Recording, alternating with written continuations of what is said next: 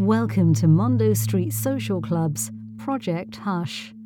In this special series, we talk to past guests about the impact of mental health on their lives and creativity.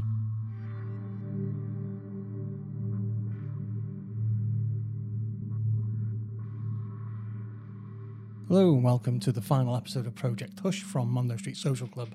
We're joined by Chris Tetreault-Blay, who comes back to the podcast to talk about his mental health, how that's affected his creativity. Chris, you may remember, is an author and a wrestling fan. So without further ado, let's hear from Chris. Hi, Chris. How are you today? I'm very well. Thank you, mate. Thank you so much for asking me to come back on. It's a pleasure to be with you again. Yeah, and always a pleasure to touch base with you. Before we start, Chris, and talk about what Project Hush is for, I just wanted to offer my congratulations on the It's a Long Way to the Moon being an audio book now on Spotify, and just how much I enjoyed it. Oh, really? Oh, thank you. Bless you for saying that. Yeah, it was fantastic. Thank you. I see the audiobook, it has been out. I got that done not long after it was published. So it was published in 2019, I think. Right, okay. I think, well, 2019, 2020. It's been out a few years.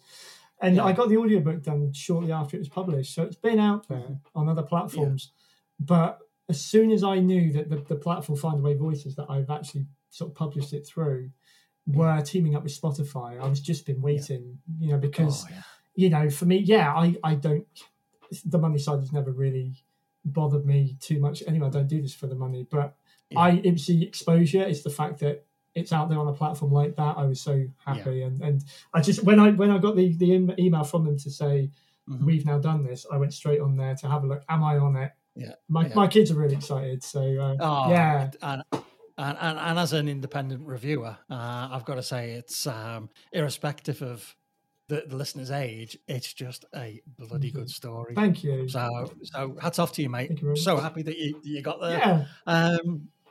So off to Project Hush then. So I think we touched first time that we spoke. We touched about a little bit on mental health issues, and we've both been through the ringer a bit ourselves.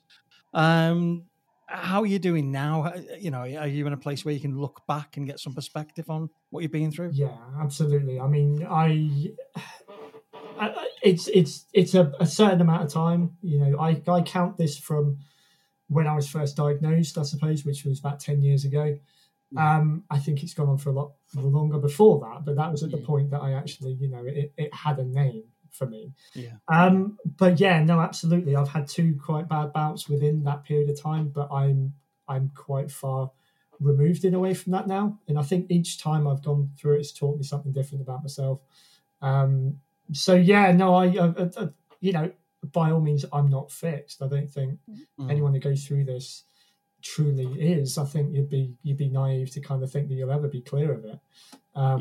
But definitely I can think and talk about it a lot better because I think I see it a lot clearer now, and it's been, I would say, 3 years now since my last sort of bad bout where, everything was kind of crashing down. So, it takes time, but no, everything, not exactly rosy, but I'm coping a lot better, and I can go, day to day knowing I'm all right, if you know what I mean.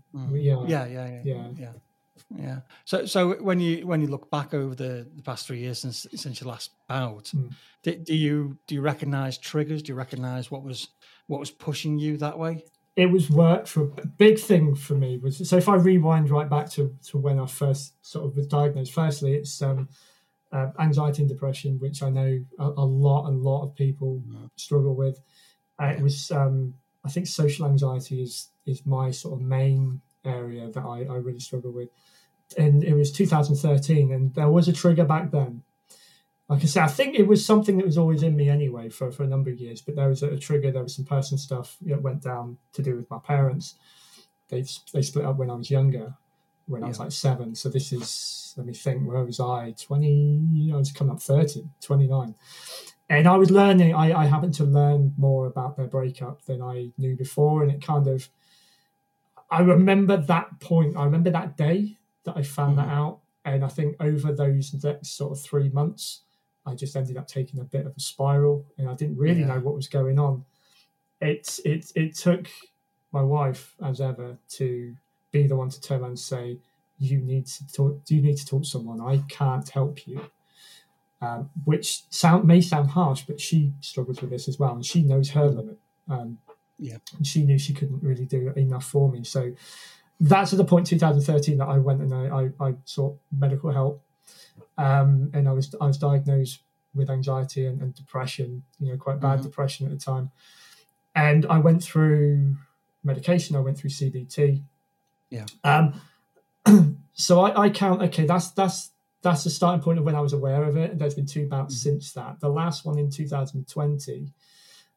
I should rewind a few years before that. My really bad bout was in 2018. It was completely work related, and I think it was the same in 2020. I was in the same job, and I have always struggled with taking on too much on myself, and I think I was in the worst possible job. I was told not to go into. I was working in the parcels industry, and I'd done it before.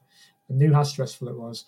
I'd gone back in there against other people's advice because I thought, it's different this time. I won't let it get to me. Yeah. And it took everything from me. There was no work-life balance. I was stressed out of my tree. I couldn't sleep. So both times the trigger has been that. And in 2020, before it got too bad, I left that job. Right. I had nothing else to go to. It had got so bad that even my wife was like, we need to get you out. Just leave. Because we knew where it was going and I couldn't afford to go back there. So I was like, I'm going to do something different. 2020 was rough for us all, let's be honest. As well as COVID. I could be quite open. I had a couple of other health issues happen that year as well. I lost someone I knew. My boss died of COVID. And this was all within the span of a few months. So between April and July that year, I went through all of that. I got diagnosed with Lyme's disease as well, which really affected my health and, just my ability to cope with anything. I then got made redundant.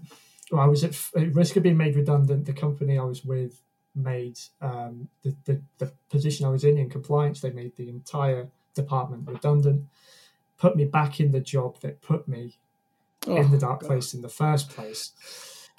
So again, I had no other choice then. I had to take that because that was all that I had. I couldn't land, I had mortgage, I had kids. I couldn't come away from it in my head. 3 weeks I lasted in that role. And then I was in my local depot that I was managing at the time. And just things were just going wrong left, right and centre. And it was the one point then I picked up the phone to my boss and I was like, I can't do this. Basically, I'm going to have to go back to the doctor. And then he was the one that said, you need to consider whether this is right for you, full stop.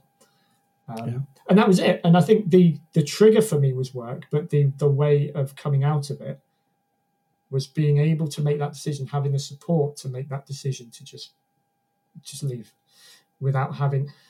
Yes, I got cushioned because I was still able to get my redundancy money. So it gave me a bit of breathing room, which not a lot of people have that luxury, but I needed that. And once I was away from it, it was massive weight.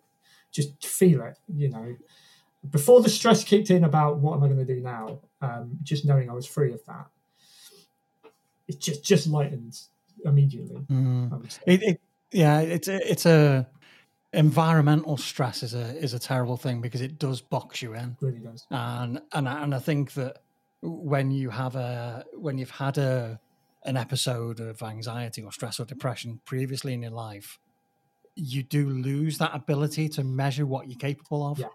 So going back into that field or being pushed back into that field, you feel you can cope because you've got through it once, but actually you're a little bit more susceptible at that point. I went through a bit of both because it was kind of like, yes, I went through that. I'd like justifying to myself because I thought, this is the only, I've got to go back into this role. This is all I've got. I can't afford to not take it. So I'm convincing myself, convincing my wife, it'll be okay. Knowing it wouldn't be. And I think then on the flip side, once I was in there, knowing the restrictions almost, or knowing my my triggers, my not my barriers, my limits, That was the most important thing, is I already knew that. So as soon as I felt it go wrong, I was like, I know what I need to do. I just, you then feel like you can't make that decision. You have to make it work. But knowing it hadn't the first time around, it made the decision easier, I suppose. But it was noticing it when I reached that limit.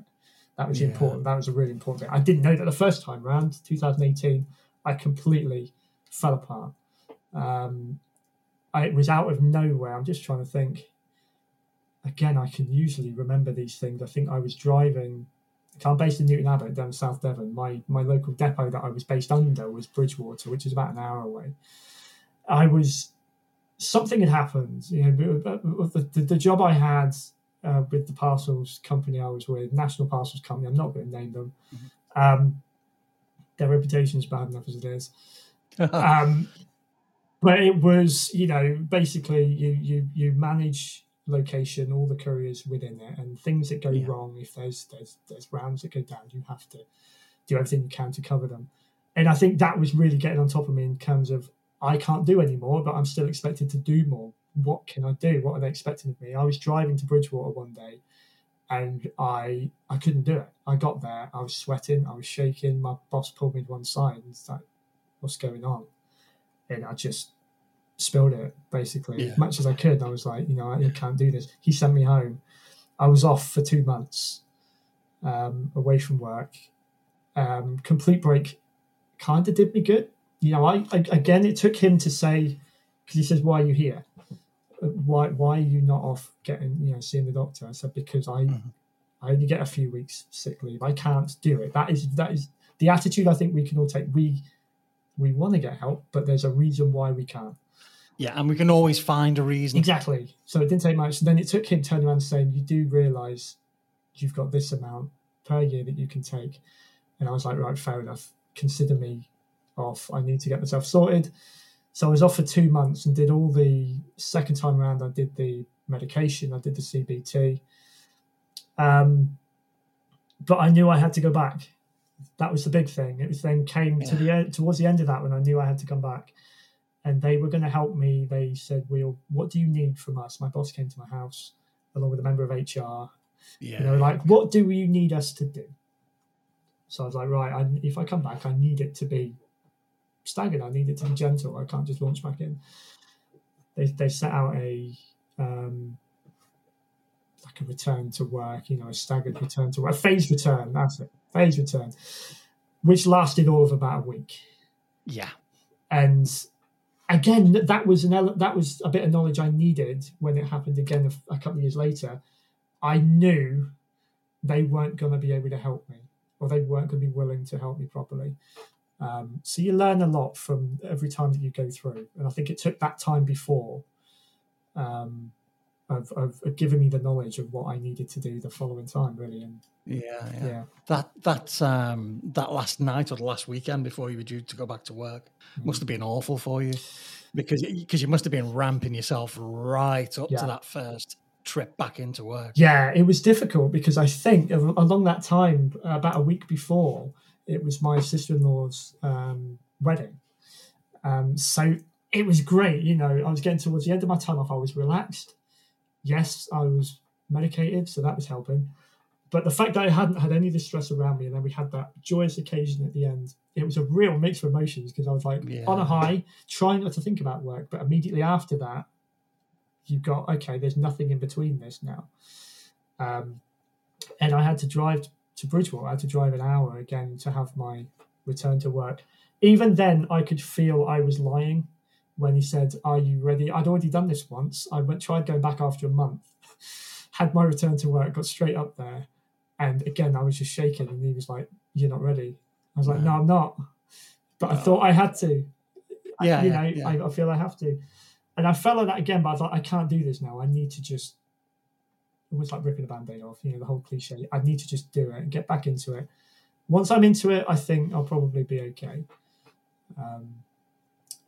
A few months later, I got offered a different position that took me out of that role into compliance, which is what I work in now. It's what I actually really enjoy. It's what I'm comfortable doing. It took me away from that direct responsibility for all of these problems when they occur, because I I had a role within them, but it wasn't my responsibility to deal with them. Which is when a couple of years later, when they took that job away, that is when it started, because they took away my safety net. It's my bubble, my comfort blanket, whatever you want to class it as. They took that away. And it just plonks you onto a tightrope, doesn't it? Yes, it does. That level footing that you felt that you had, that comfort blanket, like you said, with that level footing, that stability goes away, and then you're back on the old wobble board, and you can feel your mind starting to move away, starting to think about what's happened previously, and then absolutely, it's house of cards. It is, and it's a curse and a blessing at the same time to have had that experience, because you're waiting for this to happen again. But you can foresee when it is, or you can recognize when it is. If it's already started, okay, how, and hopefully got a bit of a better idea of how to cope with it. By then, that's what all my therapy was about, was coping techniques. And the first time round in 2013, I thought it was a load of old rubbish, because I went through all the sessions, and I tell you what, in my head, I knew. Again, I think a lot of people can figure this out anyway when they're in these situations, but I did a degree in psychology, so I knew almost how I had to act and what I had to say to convince people I was all right. And I knew I had I think it was a 3-month program, and I knew when my end date was, and I was like, I'm going to guarantee myself that is going to be my end date. It all sounded very good, that I was determined to reach that point, but in my head I was like, whatever I feel like, I'm going to make that my last one. I'm going to make people think that I'm all right. That's classic masking, isn't it? It's I'm broken on the inside, but I want you to see me as normal. Exactly. I don't. Please don't recognize any weakness in me, because we need to be father, husband, provider. And this is it. And I'm not going to say, I'll probably get crucified for saying this, but I think it's inherent in us naturally as men that we feel like we cannot say these things. We're not allowed. We're meant to be the ones who are meant to be there, be the rock for our family base. If we're feeling it, my wife is sort of the opposite to that almost. She does struggle with the same things as me, but she openly will say, I will not give in to this. So through this, I've been trying to kind of go back and be her support as well, while trying to fix myself. It's funny how men, consciously, subconsciously, always put themselves in that position of being the rock within the family, when everybody knows it's the woman. Absolutely. Absolutely. I was going to say that. It's one of those silly things that men convince themselves of. I'm the rock of this family. And it's been daft, mate. No, it's always going back eons. I think it's always been that way, and we've just been conditioned to. Well, I think the ladies are kind enough to let us think that way. That is it, because I think sometimes it's all we've got. That's a full back. Well, massaging our ego, aren't they? Yeah. Best put Mr. Grumpy back in his chair. So, have you ever? And I've had this, and I've discussed this previously. But when you have a gap or a period of remission, do you ever miss how you felt when you were ill? Because that was part of you, part of your internal identity. That's a good question. Yeah, I think I have to admit, yes, I have. Yeah. I think it's. I'm not going to say it's euphoric or anything like that, but it's the moment when you have admitted there is something wrong, and you seek that help. Even if it's just talking to someone, you're not actively going out and contacting the doctor yourself. You're making someone aware of, I have a problem. I need help. Please recognise this for me, so you can help. Once that happens, it is just this. That weight is lifted immediately, not fully, but at least enough for you to say, okay, I've done the hardest bit. So sometimes, even now, if I feel myself, I'm a lot better than I was. I suppose I do miss the fact of sometimes not just wanting to give into it, but there is, letting people know there is a reason why I act a certain way in certain situations. Don't think it's me being either awkward or rude or anything like that. There is a reason for it. And I think during the stages of when you openly admit that you've got this issue, a lot more people around you pick up on that than you realise, and they do treat you a bit differently. And I think, sometimes that's the only real element I think that I miss is just that recognition of if I'm feeling really tight on something and it's affecting my behaviour, it's just the world around me knowing that's the reason for it. It will pass. Maybe we should have badges or specific coloured lights that sit on our shoulders. I think so. It's something just strange like that. It's. I think we'd all have them though, wouldn't we? We'd all have them because I think everybody has. Yeah. Everybody has moments in their lives where things become too much, or they lose the focus or the ability to deal with things, and it's you've hit the nail on the head already. It is about discussing this. It's about whether it's over a beer with your best mate or over a curry with your missus. It's trying to talk to as many people because everybody has it. We've got to get over this thing about feeling embarrassed, and feeling shame, and it's very easy to say that, but it's something we've got to practice because, if we don't say it, people will assume we're just being grumpy or quiet, and it goes way deeper than that. It does, and not all of us are going to react the same way. It's not going to come out in the same behaviours in everyone. If someone close to you, they see you act a certain way or do certain specific things, unless you say something, they're not going to put two and two together. It doesn't set a beacon off saying this is my anxiety or this is my depression. It took something fairly specific for this this discussion to take place with myself and my wife, and for her to even suggest that I needed to see someone. If that hadn't have happened, then it would, I would have kept on for months. It would have happened at some point, but I would have kept on for months and months and months trying to make excuses for why I acted like I was. I was incredibly moody. I couldn't put a nail on it. I was being horrible as a person.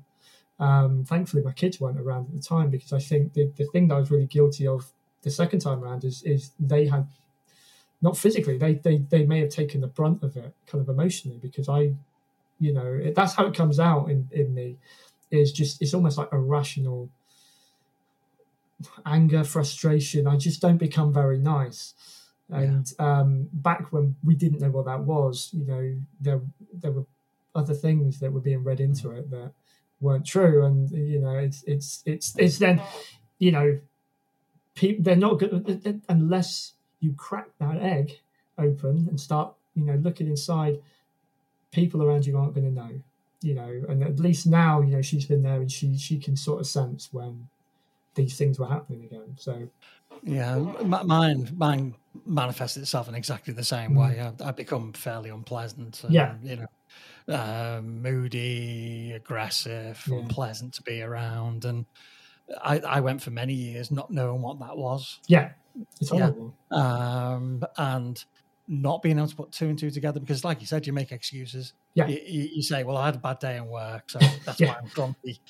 Or my football team lost, that's why I'm grumpy. And I can't go to the doctor because I can't get an appointment, so it'll wash over me, I'll be fine. Those excuses, it's the classic one is they won't listen to me, they won't think it's important enough, I'll be wasting their time. It's the worst thing you can say, worst thing you can think. It is the worst thing. We know it's very difficult at the moment to access mental health services, but it's still something that people should try. You've got to get on the pathway, and you've got to go through the hoops to get to the end result. Not doing it because it takes a long time to do it. It's doing yourself a disservice. It's actually going to make yourself sicker. Of course it is. Of course it is. Don't feel that we all think we're admitting a weakness. And it is. It's a weakness in your health. You need to take care of that, And the transverse is that, yes, it's a weakness in your health, but it's a strength in you to actually talk about it. Absolutely. Absolutely.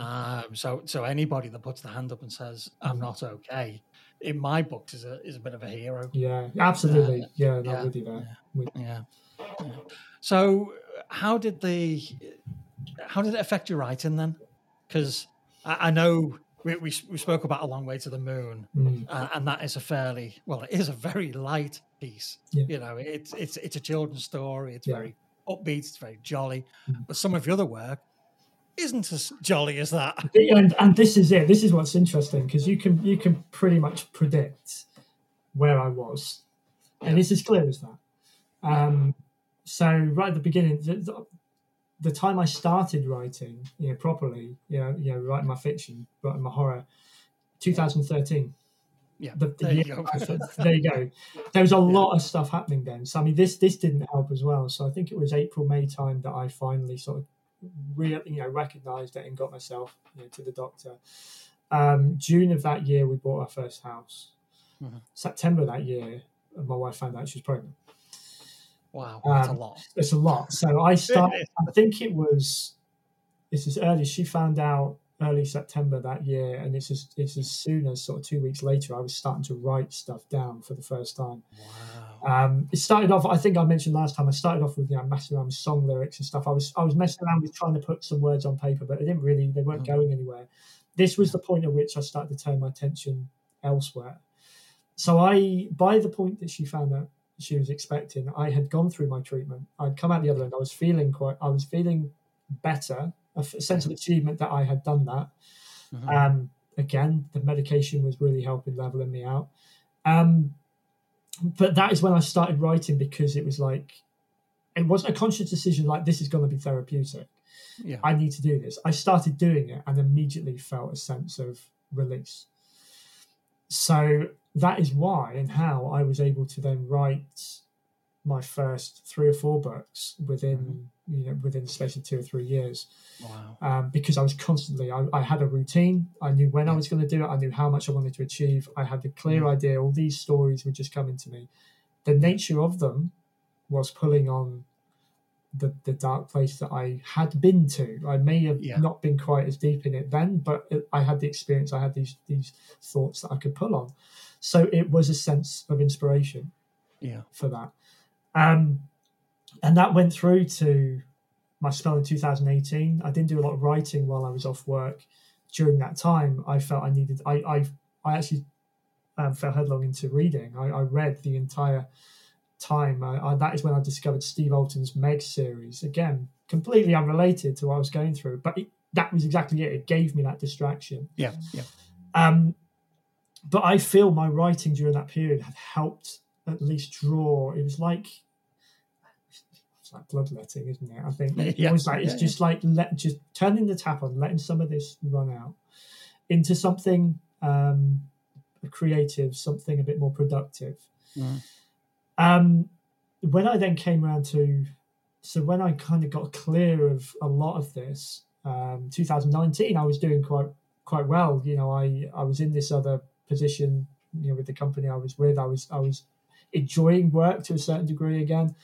It wasn't getting to me like it was. I didn't have the triggers. So my mood was a lot lighter. My outlook was a lot more positive, which is then where I started to get, less of the horror was coming through and more of the kind of, I was definitely picking up on more of what brought me joy. So reading stories to my kids was what I really enjoyed doing. That's where It's a Long Way to the Moon manifested. Yeah. I was just in that good place. Step forward again, I tried going back to horror in late 2019. Anyone out there who knows NaNoWriMo or NaNoWriMo, National Novel Writing Month, happens November every year. It's for anyone who doesn't know, it's a month-long challenge where anyone can do it. Anyone who wants to write, even if you've never written anything before, you set yourself a challenge of writing 50,000 words in a month. Okay. So it equates to about 1,666 words, I think, a day. Yeah. So fairly achievable if you're disciplined. 2019, so I wrote my first book during NaNoWriMo 2014. That's what helped me finish that. I thought I'd give it another go. 2019, I'll go back to horror. And a story came through. I didn't meet this challenge. I didn't do it in November. It took me a good few months into 2020 to have anything, even half a book. And then the pandemic arrived. And obviously 2020, the wheels started coming off again. Yeah. And I abandoned it. And even to this day, I haven't written another word on that book. Wow. I've actually posted out today that I've enrolled myself in NaNoWriMo 2023 for this year, and my challenge is to finish that book, because I kind of feel like now I can't let I'm past all of that was going on now. I'm in a much better place. The challenge now is to put myself back in that place, but not because I emotionally belong there, but because creatively I can step back in there, do what I need to do, and then step back out. In theory, I'm in a stronger place that I can now differentiate the two. So this will be the first time I try to write in horror, where anyone who's had any kind of addiction, they consider themselves clean and sober. This is kind of where I'm feeling like I am now in terms of my mental health problems. Wow. Again, I said at the top, not all gone, but I'm coping a lot better with it. And this is the first time I would have gone back to horror in this stage. So it's going to be interesting to see how it affects, really, because I've always been reliant on having that darkness around me. Yeah. I think it's quite brave, actually, because I did, not to your standard at all, but I had a really bad bout in 2018, and I did some, it's more than probably stream of consciousness. Some writing then. Cool. And I came across some of it the other day. I used to revisit it every couple of months, and then obviously it was opening up wounds. So I thought, well, I'll put it away. And I came across some of it the other day, and I was absolutely gobsmacked by one, some of it was actually okay. But two, it was just so bloody raw. It was like, oh my God. And I think you're quite brave. I hope that doesn't come across as No. I think it's brave of you to go back into what could quite easily be seen as a the Book of the Dead in Evil Dead. You're going to open it and what comes out. Exactly. What comes out of it. So I've been re-editing. I've over sort of last few months I've been trying to get. I've written my original horror trilogy, The World of My Apocalypse. The third and final book that I had written was released about 6 years ago. I had a bad sort of launch with the publisher. It was really anticlimactic for the amount, how proud I felt of that book and the trilogy, and it ruined it for me. So over the last few months, I've been gone back and I've reread the whole trilogy, because I've been re-editing it, ready to, I've re-released them all myself, self-publishing. So I've reconnected with that stuff. And I feel like I've read it, I've experienced it, I've survived it. I'm not feeling a pull towards any of the place I was when I wrote it. So I feel like that's the differentiation now, is if they're words on a page that come from somewhere, but I'm not there anymore. I'm reading it as a reader now, rather than the writer. So this new one, I've got to read the half that I've already written as a reader. But then I've got to try and tap into enough of it to then finish the second half of it. So you could end up with a book that is completely different. Because you must see when you're editing the trilogy or reading the first half of the new one, your style must be different. Because of the way your brain is working. That is it. I think you touched on your writing that you did there, and some of it being really good and some of it being really raw. I think what I do appreciate from that then is the clarity. I didn't have to. There was no great effort in getting these words out. They were coming from somewhere. I just had to let them flow, and I had to be there to capture them. So I do respect that it gave me that, and whatever it is that those books represent, it may be different than where I am now, but they represent where I was. And it's like getting a tattoo. It's the same thing. Whenever I get a new tattoo, it's like that's where I am now. So the second half of this book will be quite telling. I feel in how easy it's going to be for me to put myself back in there without physically being there, mentally being there. But hopefully, I will have enough inspiration from that, from a literary point of view rather than a literal point of view. To experience it. Spot the writer. That was a really nice turn there. Well done. You're just showing off there, aren't you? No. They come to me at times. Copyright that one. Quite often these notes are genius. I'm never there to put them on a page. Yeah, that's fantastic. Unfortunately, it was on my podcast, mate, so I've got it now. You have it. It's fine. Yeah. Oh God. So have you any plans? Because listening to audiobooks from me, I get really, really engrossed in the story. Yeah. And I know that the Long Way to the Moon is only 6.5 minutes long. Yes. Yeah. But you really get pulled in. I think it. Yeah.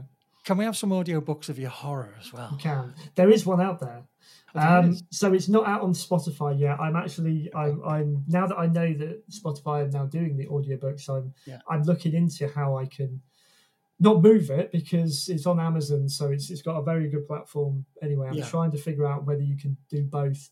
So A Necessary End is the horror book that I've had done a few years ago. A great guy, very talented voice actor and musician as well, called Dave Jackson. He did a fantastic job, and A Necessary End is probably personally my favourite book that I've written. It's where I was having the most fun. With my writing, I was just literally letting all of this really kind of gnarly, quite horrific stuff come out, but there's a bit of humour in there as well. I think it's a fantastic, it's my nod really to all of the horror movies that I know and love. The real kind of cheesy monster ones, the B movie and stuff like that. So that is out there. You can get that. You can find it on Amazon, on Audible. I have already. It's been a couple of years, probably 18 months or a couple of years since I spoke to Dave, but I did say to him that he's got the first refusal on my Wildemore Apocalypse books. Wow. Brilliant. When they were in a position that I had them out fully in print form and I was ready to put them out there, I would give them to him. So I'm now at that stage. So it takes for me now to get in touch with him. I'm hoping to have the Wildemore books out there as audiobooks at some point. That's really exciting. That is really great stuff, because I suppose it allows a wider audience to really consume your books, which it really does. I'm beyond worrying about making money off of this at all. Not that I'll be out there on the street giving it away. I'd like people to go and buy them. But when I first got my first offer of a publishing contract for my first book, Acolyte, I had plans in my head. I was going to be able to give up work. I was going to do this. They'll be able to give me a multi-book deal. It doesn't happen. No. Sorry. So for me, if the audiobooks is, I was late in discovering audiobooks for myself. The beauty of them, it's what led me to podcasting, really, because it was like my job at the time needed me to. I was in the car, so I was listening more than I was reading anything. And even stories I knew took on a new dimension when they're in audiobook form. So I was so pleased when I got my books out there. The next step is utilizing a platform like Spotify that for a lot of people. I'm a premium member because we've got family. They all listen to Spotify. I think there's so many people with the right access to Spotify. They'll get the audiobooks. They don't have to pay any extra for them, but my story will be out there. So that's really that's a big thing for me to try and capitalize on that. A shout out to one of my favorite audiobooks is the audiobook of Thinner by Stephen King. Oh, okay. Read by Paul Sorvino, who was in Goodfellas. Oh, okay. American-Italian actor. You'll recognise him. His read of the book is fantastic. And that was when I got into audiobooks. It's cool, yeah. And I think it was 4 cassettes. So that's showing my age, I didn't want to say it, mate, but wow. Yeah. You discovered them a lot earlier than I did. So. Yeah, or was it 278? So can't quite remember. I did have my first one on CD, I will say that. So before I had Spotify or anything, I had a couple of James Herbert ones. One of the Red Rats, but it was one of the later ones in that trilogy I had on CD. So particularly unpleasant book, that the Rats. It is a bit.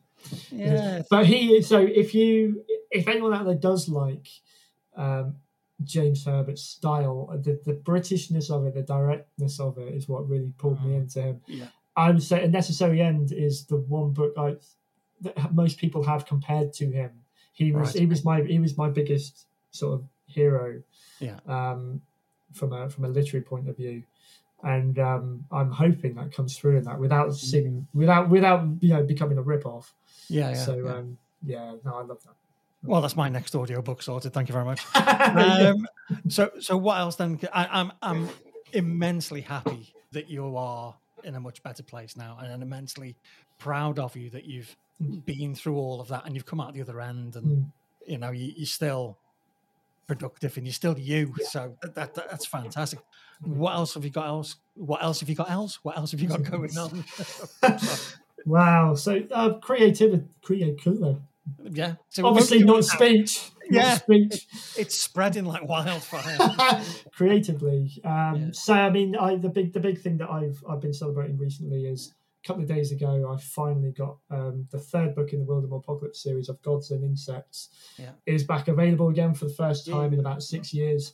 So that was a big thing. Although it's not a brand new release, I've gone through it, I've made it stronger. It's my own. It's got my logo on it. It's my imprint. Dead Men's Tales Publishing is on the book. So that's come out. In terms of going forward, my next book, Poison in the Well, is the follow-on to that trilogy. That's the one I'll be working on through NaNoWriMo. Hopefully I'll have it, if I'm successful and complete it in November, it'll be out early next year. My other side, my podcasting side as well, that's kind of not dropping. I do a regular, it's going to take a bit of a break now, but I do a regular British Touring Car Championship relating podcast called Reverse Grid. But I've got a brand new podcast project coming up. I can't say too much on it at the minute because we've not got together yet to do any of the recording. We've agreed. It's myself and another author that I met through my podcast, Dead Men Talk. Fantastic. So if you go back through the latest batch of episodes I've released this year, there is one author in there that we hit it off so well that we, straight after the episode, we were like, we need to do this. And it's sort of like, it's a topic I've never touched on before. We decided it's going to be quite a niche one, but it's exciting. Stay tuned. I can't say too much until we actually start. Well, when you can say something about it, come back on. I will. Or if you're accepting guests, give us a shout. There we go. If you fall, if I'll let you know what it is off air, and then if it's something of interest, absolutely, yeah, fantastic. Well, Chris, thank you very much. Thank you. I truly appreciate your openness and and your energy on this. It's a very important subject. So I think this is the big thing I've learned from this is if you can talk about it. It wasn't until I started opening up about it that I found it. To begin with, it's not going to happen straight away. It took me a good few years. I think it took me kind of getting to this point of knowing I've been through it. I've built up my, not resistance, but my awareness of it enough that I was like, I know when I need to back away from certain things. I know what my triggers are. I know what my limits are. And I can see the positive that comes from it. And I think once you reach that stage, there are people out there that, you may not know it, but they'll relate to you and whatever's troubling you, whatever condition it is that you've got. There's so many people out there that relate to it, and they really benefit from hearing people talk and how you are doing. Even if you don't think you're in a good place, that is going to be inspiration to someone. Totally. And sharing your limits and your triggers with those around you who are your support network will help them identify those issues for you as well. So it's all very good stuff. So thanks again. No, thank you. Really appreciate it. So thank you very much, Chris. Thank you, Phil. See you again. If you need support with any of the subjects discussed in this episode, please reach out to Mind on 0300 123 3393 or the Samaritans on 116 123. Your GP can also signpost you to local support services